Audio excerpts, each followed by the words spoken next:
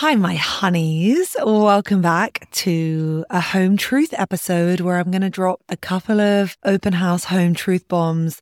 But also, this is a bit of an insight into the voice notes from Lou that the open house premium subscribers get inside the house. So we have revamped the open house subscription. And what is so fun is that something we brought to the table are these voice notes, because I was saying to my manager, I want to do more episodes. I have so much I want to say. I have so much I want to talk about.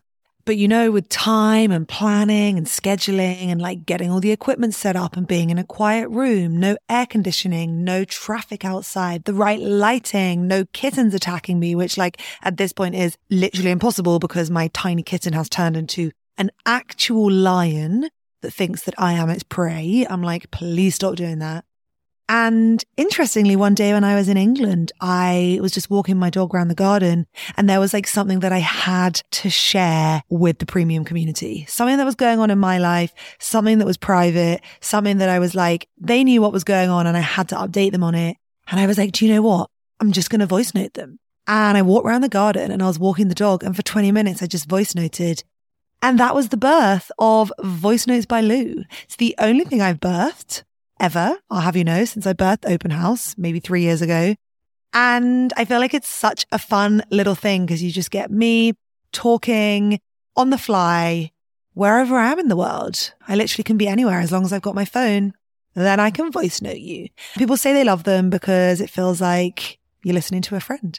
So today, the home truth, the voice note from Lou is let's stop demonizing the avoidantly attached. Now, today's episode is sponsored by Lilybod. Keep listening for your code to get 30% off the entire collection by being a listener of Open House wherever you are based in the world. Lilybod is an Australian designed activewear brand that I've been wearing since 2015, so coming up for nearly a decade.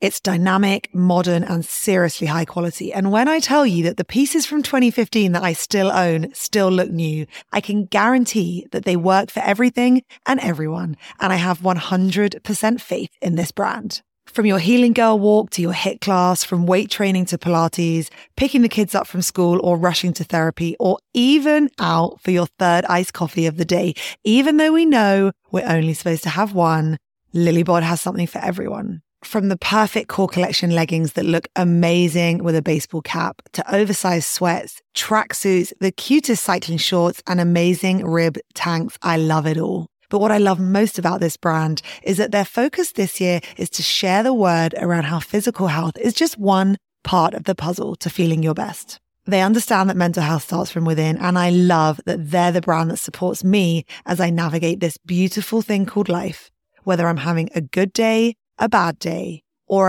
I need to call my therapist day. Lilybod are giving Open House listeners 40% off the entire website with code OpenHouseVIP at checkout. So you have to head over there and get yourself a new set for your healing girl walk. And while I've got you, if you want to support the Open House mission to help the millions of people that are never going to be able to step inside the therapy room, please come and support our premium content. For just either $5 or $10 a month, you can get access to 20 plus bonus episodes, therapy Q&As, Ask Dr. Terry, voice notes from Lou, soundbite sessions, as well as access to the house, our community group, and access to a private room in that house where you can ask our therapists anything. We've linked the sign up in the show notes so you can come and get access to Open House Premium. And just yesterday, we answered 2 questions from inside the house about being really, really jealous of a male partner's female friends. Dr. Terry ran us through the perfect 3-step process to basically work out if this is a you problem or a them problem and how to communicate it to them. So this is an epic 20-minute Q&A.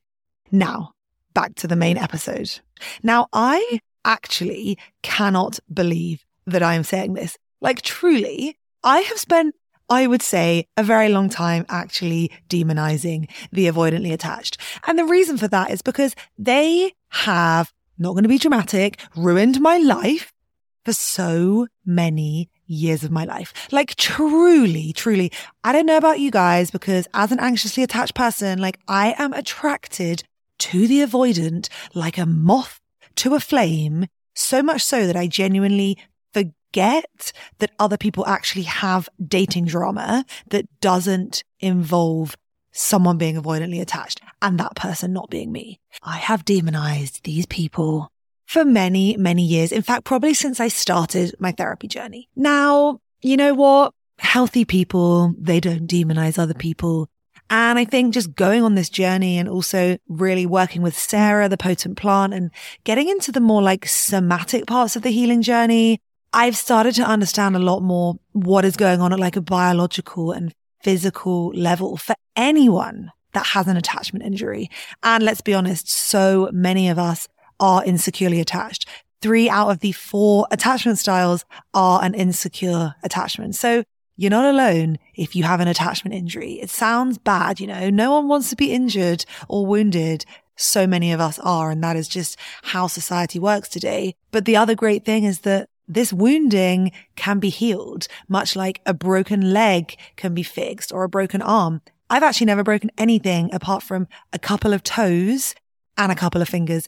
The fingers I did on a trampoline when I was like 10, and I was at my friend's house and I was like, I didn't want to tell her that I broken my finger. So I just was like silently like, fuck. And then literally an hour later, it swelled up into a sausage to the point that like I couldn't pretend I hadn't hurt my finger because it was like 9 normal fingers and a sausage. And my toe, I've broken that a couple of times actually. As an ex-dancer and ex-gymnast, there's been a lot of metatarsal injuries, broken toes.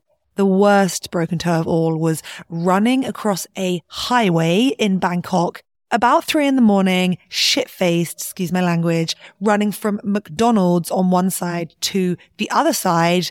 God knows where I was going. And as I ran across the freeway, literally across like 6 lines of traffic, I smacked my toe, my little baby toe, on the side of the pavement. When I say it was agonizing, I literally had to be pushed around in a wheelchair for like 4 days, which is not a vibe in like 38-degree Bangkok heat. Anyway, why am I talking about my toe? Oh yes, broken bones can be healed and so can our attachment wounds. So I'm not going to demonize the avoidantly attached anymore, even if they've had me pining after them, longing after them, crying after them. And I think one of the saddest things is like we do all those things, but ultimately, if you are anxiously attached or you do have low self-esteem, we make the, wounds of the avoidantly attached, we make them about us. Like we aren't lovable. We aren't good enough. Otherwise they would have loved us. And the truth is like, that is not the truth. I also don't know if you guys can hear outside. Like I have such a good microphone that it is unbelievable at picking up only me and not the crazy things that go on around me. There's literally like 8 dogs fighting outside the window. Like the dogs in Mexico are crazy. My Mexican boyfriend didn't actually understand when I was trying to explain that in the United Kingdom, we don't have street animals. Street animals are not a thing. You're not going to go outside and be attacked by a street dog and they're not all just going to be chilling on the street. So I hope you can't hear them barking. It's very distracting. I'm going to really have to focus and crack on with this. Anyway, so we're not demonizing the avoidantly attached anymore. And that is coming from me, the queen demonizer of the avoidantly attached. Now, I think alongside this whole demonizing the avoidantly attached, there is also demonizing anyone. Like there is this demonizing of anyone who even deigns to engage with an avoidantly attached person. And I think that's because, in this self-development and healing world, we're very, very aware of how damaging they can be if you have an insecure attachment. Even if you have a secure attachment, how sometimes an avoidantly attached person really will not be able to give you the true experience of ultimate vulnerability, ultimate closeness, true union of mind, body, and soul. So I also think there's this demonization. And I think that this is something that I want to talk about today. But first of all, I'm going to talk to you about what I have learned about what is really going on for these people who are avoidantly attached, these people that struggle to hold space for true intimacy and vulnerability. So they get demonized for being cold, for being callous, for being heartless, for feeling nothing, for fucking everyone else around you over repeatedly, for just leaving men and women literally in their wake. They're like a boat that just steams off and there's just people left behind them, hurting and vulnerable. This is kind of what I mean by the demonization of the avoidantly attached. We take out the reality of the situation, which is we don't look at really what they've gone through. And I think one of the most beautiful things that I've learned on this journey is that understanding this origin of the avoidant attachment style and the underlying fears, it can really foster more empathy and compassion for us. Now, there's a boundary, right? We can understand from outside of the situation. That is critical. I'm not saying we should understand from the inside of the situation, i.e. being in an intimate partnership with them. And I'm going to get into that more in this episode as well. But what's so important to understand is avoidants developed their attachment style as a protective response to consistent failures in receiving love, support, connection, and attunement during childhood. So much like the anxiously attached developed an insecure attachment style by maybe putting their hands up in the air, crying, potentially being ignored, potentially having a caregiver that wasn't attuned with them, potentially having a nervous system that was more sensitive to these types of rejections. With the avoidantly attached, rejection in the same way, this lack of attunement and this shutdown, but also more shame is what can lead them to distance themselves from intimacy and vulnerability. And what is so important here is that avoidants withhold love from others, not because they don't care, not because they don't feel anything, not because they are these demons that are heartless and callous and soulless. They withhold because their need for love was ignored in the past. It was ignored repeatedly, repeated being the very, very, very important word here, in their childhood, leaving them ultimately unsure of how to navigate this language of intimacy. And intimacy is everything, isn't it? Think how many times we interact with friends, loved ones on a daily basis, and how if those situations are threatening to you, how incredibly scary that must be because they are everywhere. And I think another thing that's been really, really hard and eye-opening for me to admit is that avoidants want love too. This is something that really took me a little while to understand because it seems like they don't, right? It seems like they would never treat us the way that they do if they genuinely wanted connection, love, to build any kind of relationship. But the truth is we are all biological creatures literally wired for human connection. We talk all the time about how our brain and our limbic system, it is so sensitive to rejection. But what is rejection? Rejection is social rejection. Literally any rejection in today's society is social rejection. It is rejection from a pack, from the collective, whether that's rejection from an intimate relationship, rejection from your friendship group, rejection from your family, rejection from your partner's family, rejection from the workplace, rejection from social media, rejection by getting cancelled. Everything is about social rejection. And these avoidant individuals, they are just as terrified of that rejection as, for example, the anxiously attached might be. We are just a great deal more vocal about it because we try to pull towards the source of attention and stability, whereas the avoidant pushes away from it.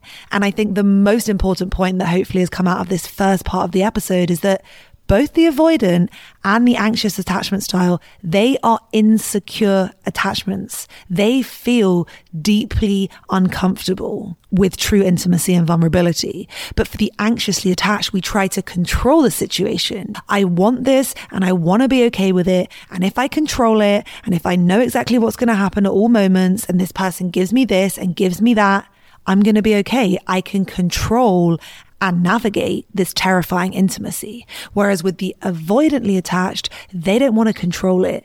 All they want to do is distance themselves from it. So there isn't really the push-pull that the anxiously attached has. And there can be, and again, we're going to talk about that as well. But ultimately, the avoidantly attached, they feel safe when there is an emotional barrier, some kind of distance, emotional, physical, geographical, between them and you. So it's just really fascinating to actually see the similarities between the anxious and the avoidant attachment style, even though they show up in reality very differently. Now let's talk about this pattern that people talk about all the time. They say, but the avoidant came on so strong. They were interested in me. They were texting me. They were leading the way. They were replying. They were organizing dates. They were showing up. They were flirting. We were intimate physically. I was about to say emotionally, but it would be very interesting to ask, how emotionally intimate were they really in those first few days?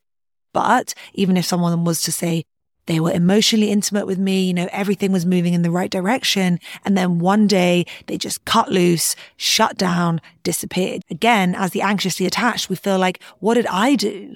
Was I too much? Did I do something wrong? Did I come on too strong? Honestly, the securely attached would probably just be like, hey, that's really weird behavior from this person. We were getting on really well and then they just disappeared. I don't want to be with someone like that. So on to the next. But the anxiously attached, we don't do that. So back to what I was talking about. Why can the avoidantly attached seem like they are coming on strong or with interest? Because that doesn't align up with the narrative of everything we've spoken about so far about someone being avoidantly attached. And the truth is that avoidance may come across as interested or even strong in the initial stages of dating. And that's because they might be interested and there might be some part of them that is curious about this intimacy, and in some moments it feels good for them. We talk all the time about the nervous system and how when you are regulated and you're in your rest and digest and you're in the social engagement part of the polyvagal chart, these interactions, they can feel good. They might be fleeting,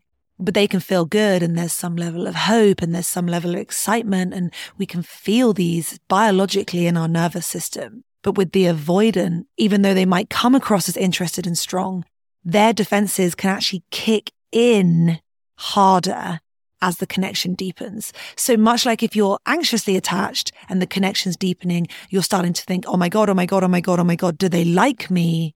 Why aren't they texting me back? Why are they sat online? The avoidant will be thinking, oh my God, oh my God, oh my God, oh my God, this is starting to feel uncomfortable. I need to put some distance between me and this. And maybe they didn't feel that in the initial dating stage. Maybe it didn't trigger their nervous system. Maybe it didn't send them into this space of intimacy being scary. Maybe they were able to stay in the social engagement part of this polyvagal chart and enjoy it. And it was fun. And, they were talking to lots of people. And then over time, we know that the dynamic of conversation changes, whether that's 1 week in, 1 month in, 3 months in. The dynamic changes in the dating stage because you are supposed to be getting closer. You are supposed to be getting more intimate. You are supposed to be physically connecting. You maybe even are supposed to be talking about the future. Do you see me in your future?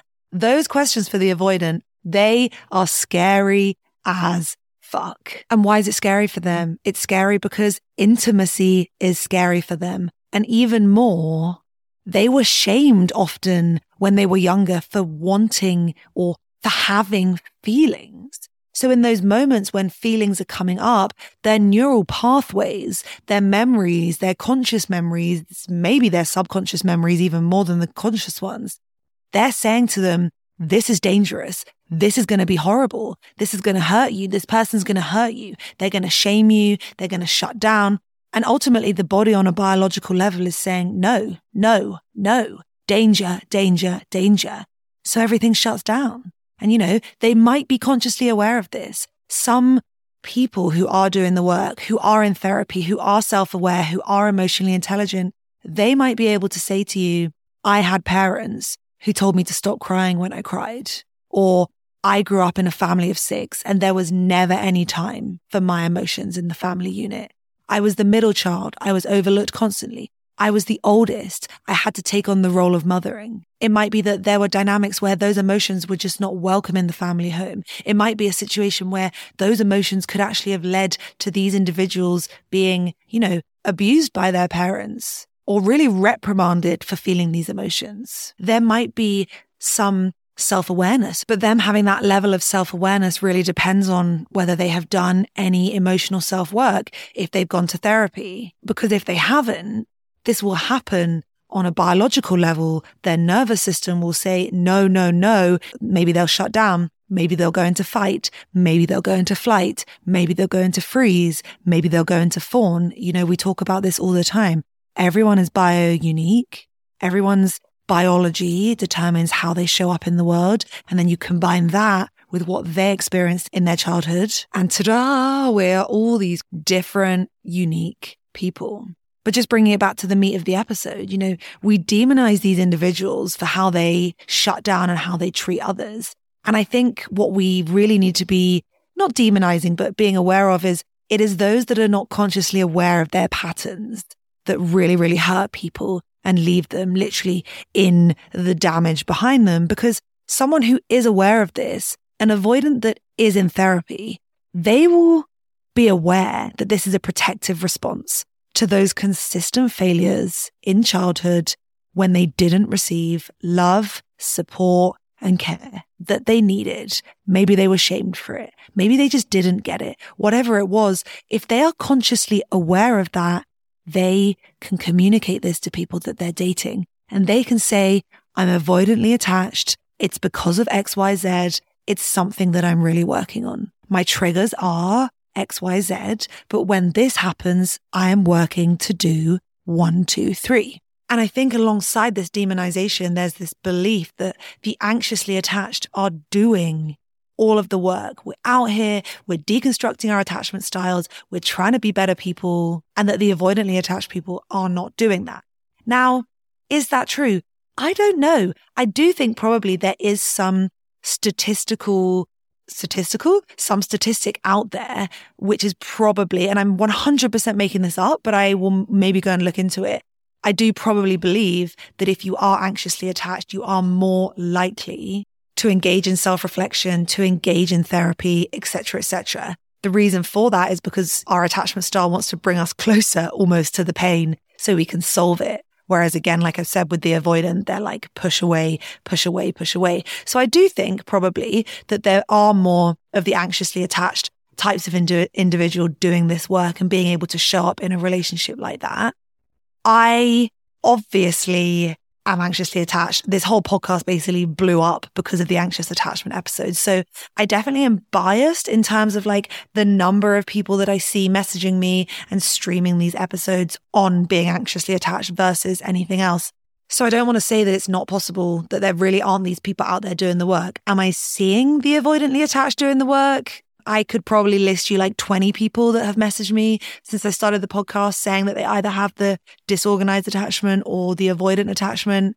So yeah, if you are avoidantly attached and you are doing the work, then I think there are moments and relationships that probably can be built outside of this demonization of like, fuck them. They don't deserve me. They don't deserve to be in a relationship. They shouldn't be in a relationship with anyone.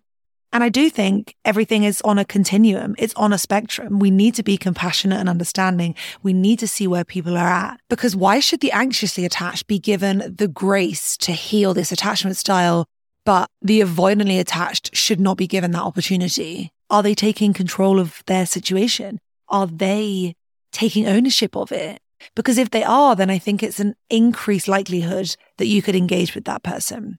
But if they aren't, it's dangerous. And I'm not talking like Joe Goldberg from You type of dangerous. Just, it's dangerous for your heart. And what's really dangerous for our heart as well is getting inside that wound with an avoidantly attached person. Getting inside it to basically say to them, I understand what you're going through. Like, I'm in here with you. I can see it. Like, I love you. I'm here for you. Like, let's leave this wound together. Like, let me take you to the light side. You're on the dark side right now. Like, I can see the pain. I understand your attachment. I understand what you went through as a child. When you have this awareness of attachment injuries, attachment wounding, we have a real risk, particularly as the anxiously attached, to want to get into that wound with them, to heal the wound, to take them out from the wound so you can both coexist outside of the wound and look back and be like, hey, oh, look, I loved you better. I loved you out of that wound. And the truth is, you should not be getting into that wound with anyone. Okay, my honeys, that is my little voice note for you today. I just was really sat here today and I was building this PDF, which we're about to launch. In fact, it will be live by the time that you're listening to this episode. And the Anxiously Attached Guide, the ultimate guide to healing your anxious attachment, that's like a 50-page PDF packed with diagrams and all of this very helpful, like psychology journey-based stuff. I would say that this PDF is as good as that one. It is really, really powerful. It's 36 pages long, and Terry and I have basically put together the ultimate guide to identify the emotionally available person. So ultimately, like, you can really avoid them. And that is a really savage thing to say. Why are you laughing? Oh, my boyfriend was just laughing at something else. And I was like, that's hilarious, because that was very good timing. Anyway, we're caveating that with an avoidantly attached person doing the work is different to an avoidantly attached person not doing the work. But this guide is to help you avoid the people that aren't doing the work, the people that really are just going to tear you up, spit you out, and not in a good way. So this PDF that we put together, it has the 27 signs that you need to identify an avoidant partner in the dating stage. We cover the key questions that you need to ask, the subtle signs that you need to look out for to gauge someone's emotional availability, as well as the words and phrases that people use to maintain emotional distance so you can spot them. We also put together the 3-step process to stop getting hurt, as well as giving you the tools to basically distinguish what a genuine emotional connection is and what a superficial encounter is. There's so much more. We also give you soundbite scripts on how to stop dating someone in the dating stage if you think they're emotionally unavailable, and what you should say and when you should say it. And if you're in a relationship with someone like this, we also tell you exactly step for step what you need to do. As ever, though, these PDFs are not just about the other person, they're also about you. So we help you go on a little journey about asking yourself, why am I attracted to emotionally unavailable people? Because getting that piece of the jigsaw, that is like critical. If you can get that, you can really start to deconstruct the rest of your dating life, because that is the one that has you in a goddamn fucking chokehold your whole life without realizing. Anyway, I've spent all day graphic designing this damn PDF. Like, one of my biggest problems in life is that I just am such a control freak. It's really, really bad. Like, I really want to find a team that can help me, but I'm so specific about how I do things that I'm really difficult to work with. So basically, I paid a graphic designer to design the PDF.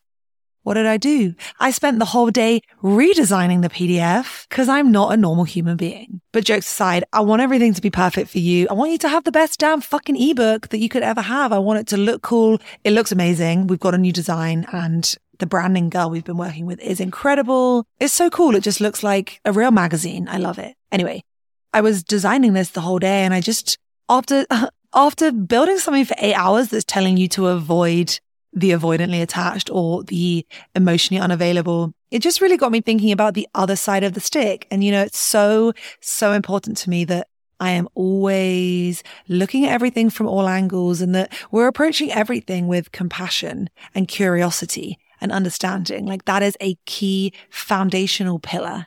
So yeah, this is my non-demonization of the avoidantly attached episode. This is one of my voice notes from Lou. As you can hear, I just get on here and I jam. They're a bit less structured, a bit less planned, a bit less research backed than our Monday episodes, which obviously are led by doctors, clinical psychologists, biology of trauma experts. But the voice notes are fun. We all love a voice note. Voice notes, I'm a jam. So if you enjoy this, you can also come and join me over in the Open House premium content. You will get 2 to 4 bonus episodes a month on top of everything else, plus access to the entire back catalogue of all of the Q&A therapy episodes that Dr. Terry and I have recorded. And on top of that, you get access to the house. There's now 400 people in our community area, and I literally feel like some of these gals are my best friends. Like, every day there is great discussions going on in there, and the therapists are in there too.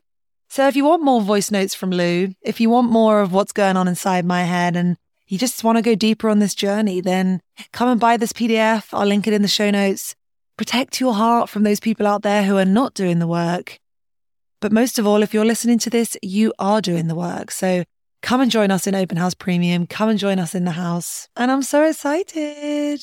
Now it's 9:10 p.m. I'm really, really hungry. We just went out for dinner before this and we had dumplings. There's this like adorable little, I was going to say local. I guess it's local. They just have this amazing food. I don't even actually know what the cuisine is. So I've really gone off on like a very uninformed and uneducated tangent here, but the food is delicious. And I had this dumpling soup and I'm just not full. I really need more food. I really need something sweet. But we're in the middle of a tropical storm right now. And when I say tropical storm, I mean genuinely the amount of rain that comes out of the sky is like actually unheard of. I remember the first time when I was dating my boyfriend and there was one of these tropical storms. He was like, I'll be there in 30 minutes. I was like, I have found a man that will traverse a physical, literal hurricane. Not actually, but that's what it felt like to me as someone from London who had never experienced anything like this.